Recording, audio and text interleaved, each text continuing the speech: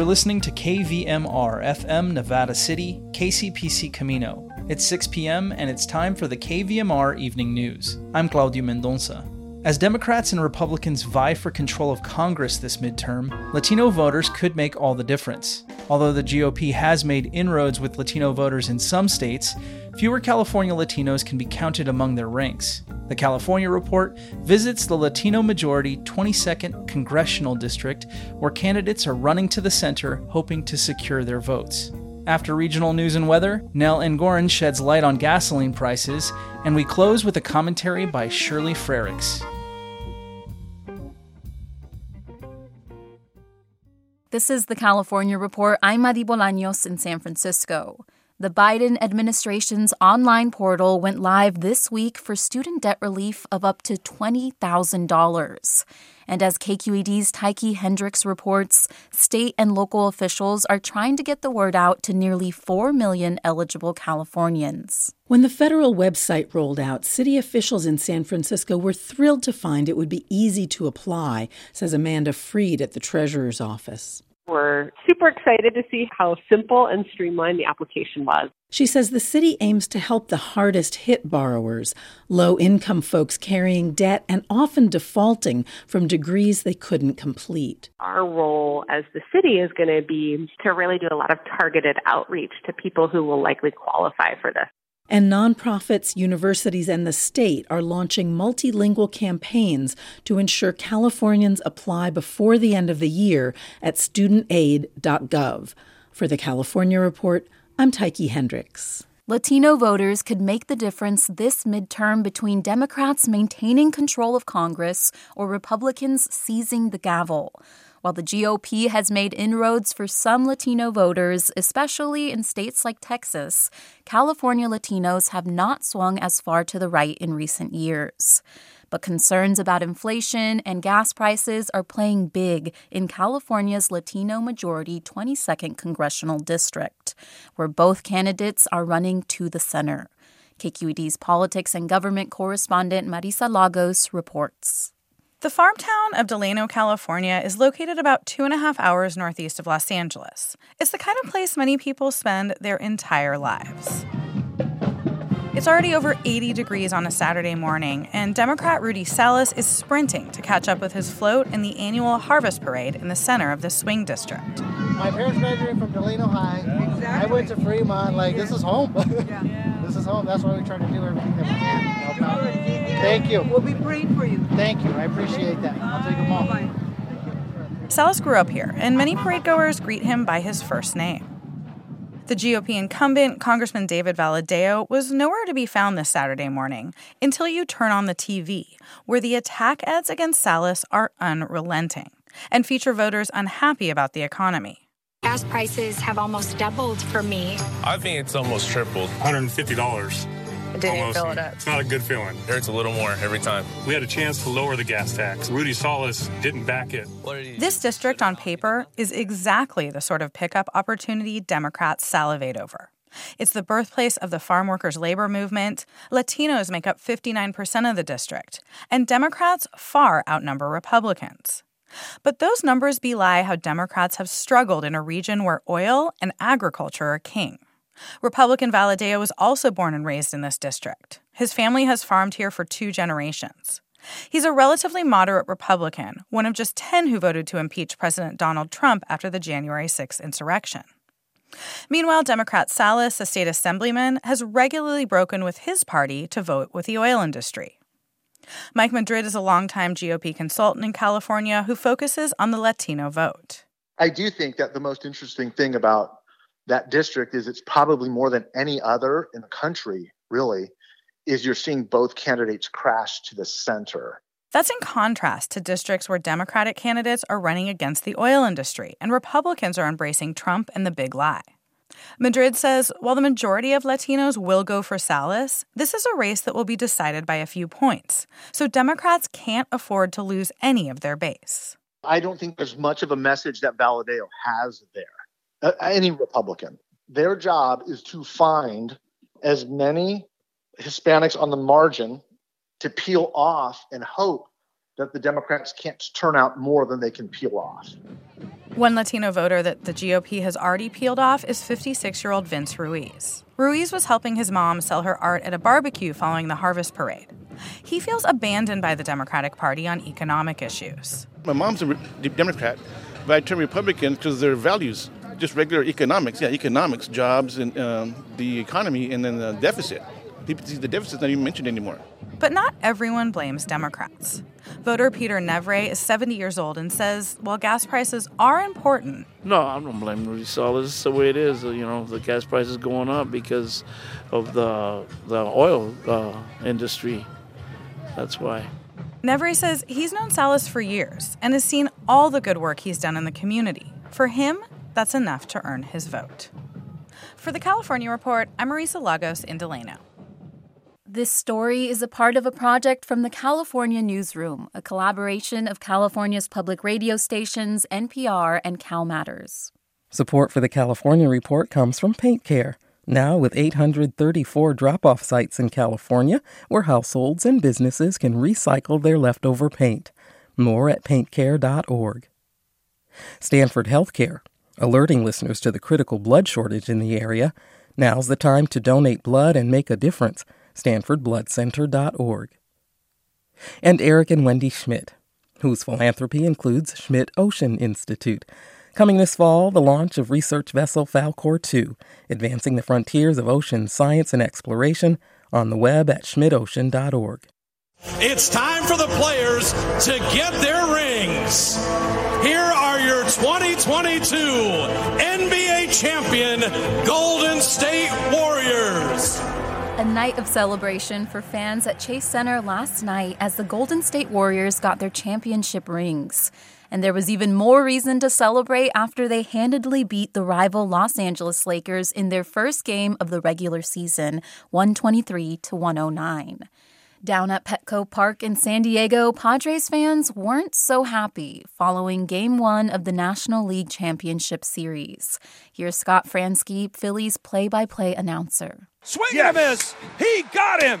And the ball game is over as Alvarado works around the walk and the error, and the Phillies have taken Game 1 of the NLCS, a combined 2-0 shutout. The Padres were only able to muster one hit the entire game in the shutout loss.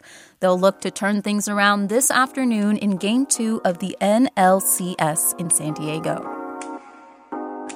And that's the California Report for Wednesday, October 19th. We are a production of KQED Public Radio. Remember, you can get all your daily statewide news on the California Report podcast. Download and subscribe wherever you get your podcasts. I'm your host, Madi Bolaños. Thanks for listening, and have a great day.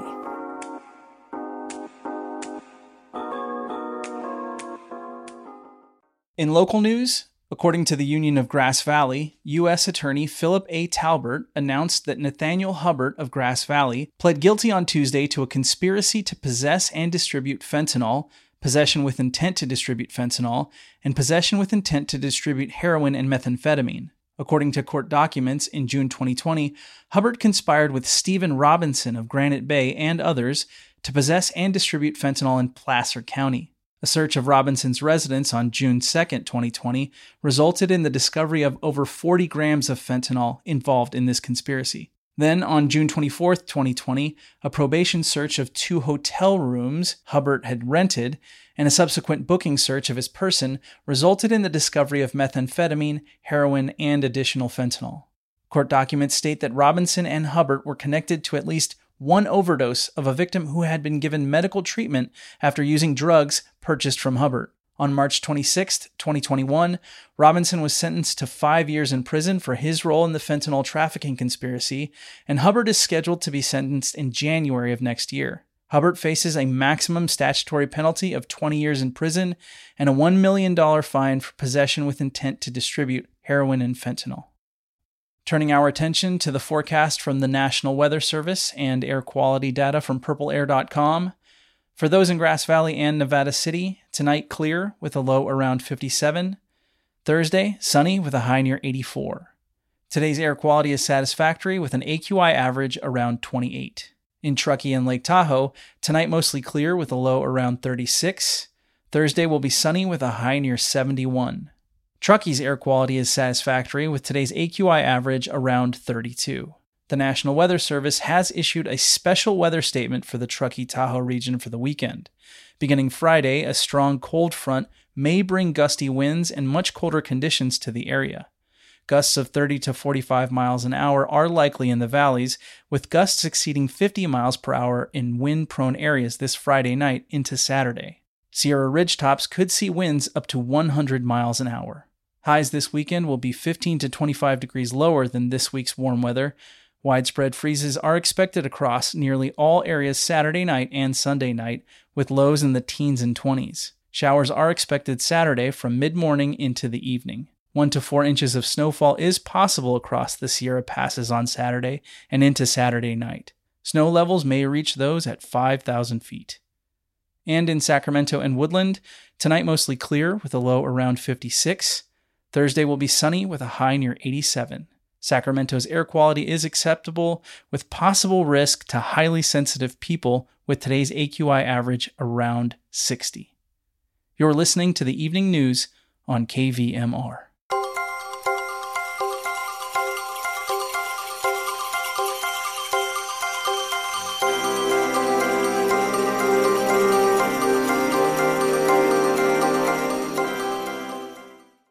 If there's one thing everyone agrees on these days, it's that filling up your car or truck at the gas station has gotten painful. But why is gas so expensive, and who's to blame?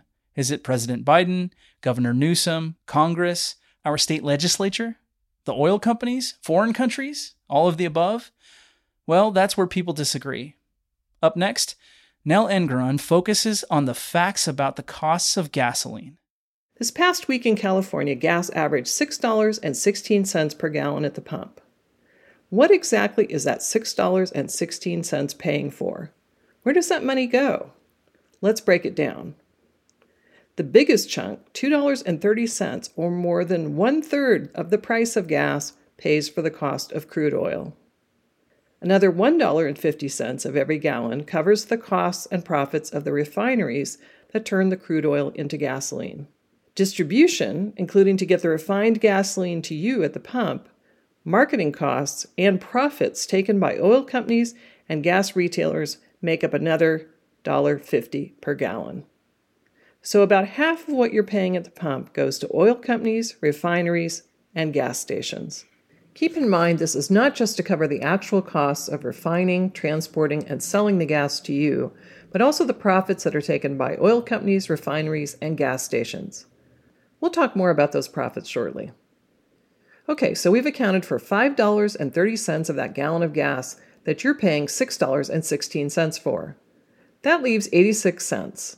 You can probably guess where that goes: to taxes.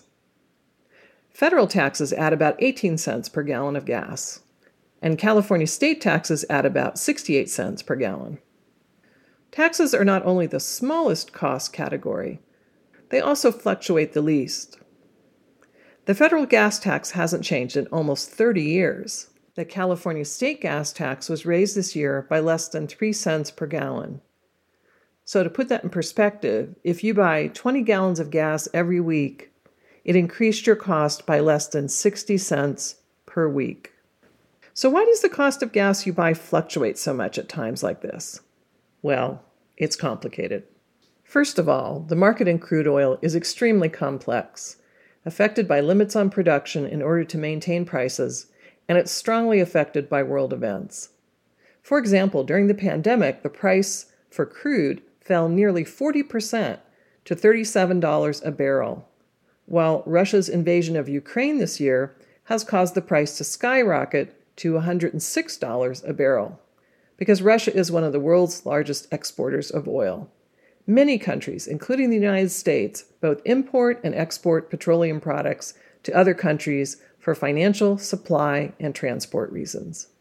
Refinery costs also rise if, for example, natural disasters disrupt their operations, as hurricanes do in several U.S. states with significant refining operations. Labor shortages and the rising expense of transporting both crude and gasoline also increase costs, which are then passed along to consumers. And let's not forget about those oil and gas company profits, which are also a major piece of the puzzle. ExxonMobil, Chevron, and Shell have all made record-breaking profits this year, in the tens of billions per fiscal quarter, even as Americans are struggling with inflation on essentials. So, what can be done about rising gas costs? This summer, President Biden suggested a 3-month federal gas tax holiday, but neither Republicans nor Democrats in Congress supported the proposal. Why? Because drivers on average would have saved less than $25 in total over the entire summer, while funding for essential maintenance of highways and other infrastructure that the federal gas tax pays for would have fallen by a massive $10 billion. Here in California, Governor Newsom chose to issue inflation relief payments to broadly benefit all taxpayers rather than a fuel tax holiday that would benefit people who buy the most gas. Those payments of up to $1,050 have begun reaching Californians in the past week. And the bottom line is that California's state gas tax of 68 cents per gallon doesn't explain why gas costs as much as $2.50 more per gallon in California than it does in other states. Governor Newsom says there's, quote, nothing to justify these high costs, and he has vowed to take action, such as legislation that would limit the profits that oil companies can take on top of their costs. And last month, the California Energy Commission sent a letter to 5 major oil refiners demanding an explanation for why gas prices jumped 84 cents over a 10-day period even as crude oil prices fell. Will something actually be done about this excessive profit-taking that affects all of us at the pump? It remains to be seen. That was Nell Ingeron. Stay tuned for future segments where she'll shed light on other topics that people are talking about. We close tonight with a commentary about Reimagining Democracy by Shirley Frerichs of Grass Valley. How are you doing with all the flurry around the elections? Whew, so much to think about, being pulled this way and that. What if we were to go deeper than the election to think about our bottom line democracy? Isn't that what we're really doing when we choose to vote or not vote? And what candidate will represent the desires of each of us? Who and what will uphold a moral vision for our democracy? President Lincoln said, "Politics divorced from conscience is fatal to this American experiment in liberty under law." We're privileged to live in a democracy where we can have a voice, at least through our representatives. We can vote our preferences, and yet historically, only about 1/3 of registered voters do vote in the midterms. What percentage of non-voters then grumble about what happens? We are a representative democracy, so we vote for the person or persons that we think will represent us best. But it's really up to each one of us to do the true work of democracy in our own lives, to bridge the divides and live the moral vision of our founders, to help actualize the opportunities and the mission of our democracy. Let's step out of the election flurry and look at the basic question of our democracy. What is it now relative to when it was begun in the United States 244 years ago?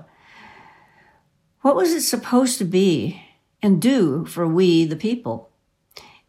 Is it working for you now? Times have changed and some needs are different, but principles remain solid. What do you want it to be? What do you want it to do for all of us in this community?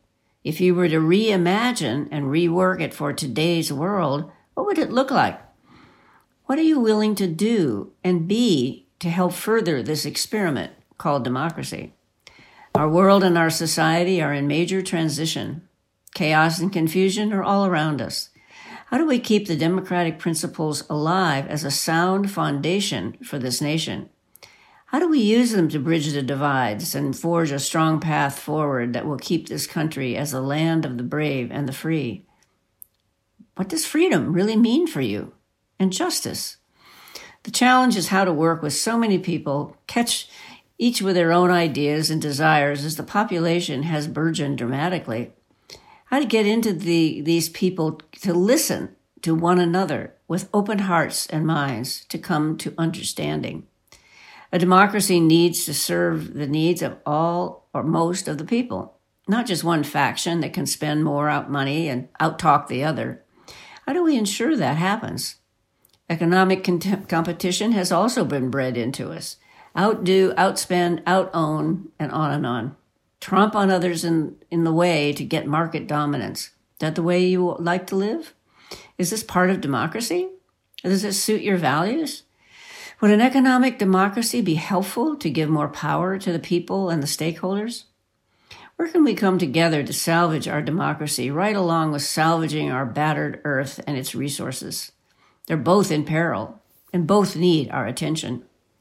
Lots of questions to contemplate. The answers are yours to come up with. But perhaps it's really more about questions than answers anyway. How can they make this democracy work for at least most of us? How can we come together toward a common goal of our best democracy, at least for now? How can we communicate and cooperate to make a good and happy life for the majority? Bottom line is to ask ourselves the questions, talk with others, then set intentions for ourselves and our democracy to live in it together. Together is the key word here. There's much work to be done to keep our democracy alive and to keep our planet alive so it can keep us alive, since all we have comes from this amazing earth. Together we can set positive intentions for the democracy we want. Forget the negative stuff and grumbles. Focus forward and live into what we want to see happen. Not in our lifetimes, in the lifetime of our children and our grandchildren. We are part of this grand experiment, and with all its faults, it's still the best system in the world, I think. Democracy is not a spectator sport. You matter. Your vote matters. Your caring and allegiance to what democracy stands for is important. There will be a lively discussion on this subject Sunday, October 23rd from 4 to 5:30 in the Madeline Helling Library Community Room. The views and opinions expressed on this program are those of the speaker only, and not necessarily those of KVMR, its staff, management, board, or contributors.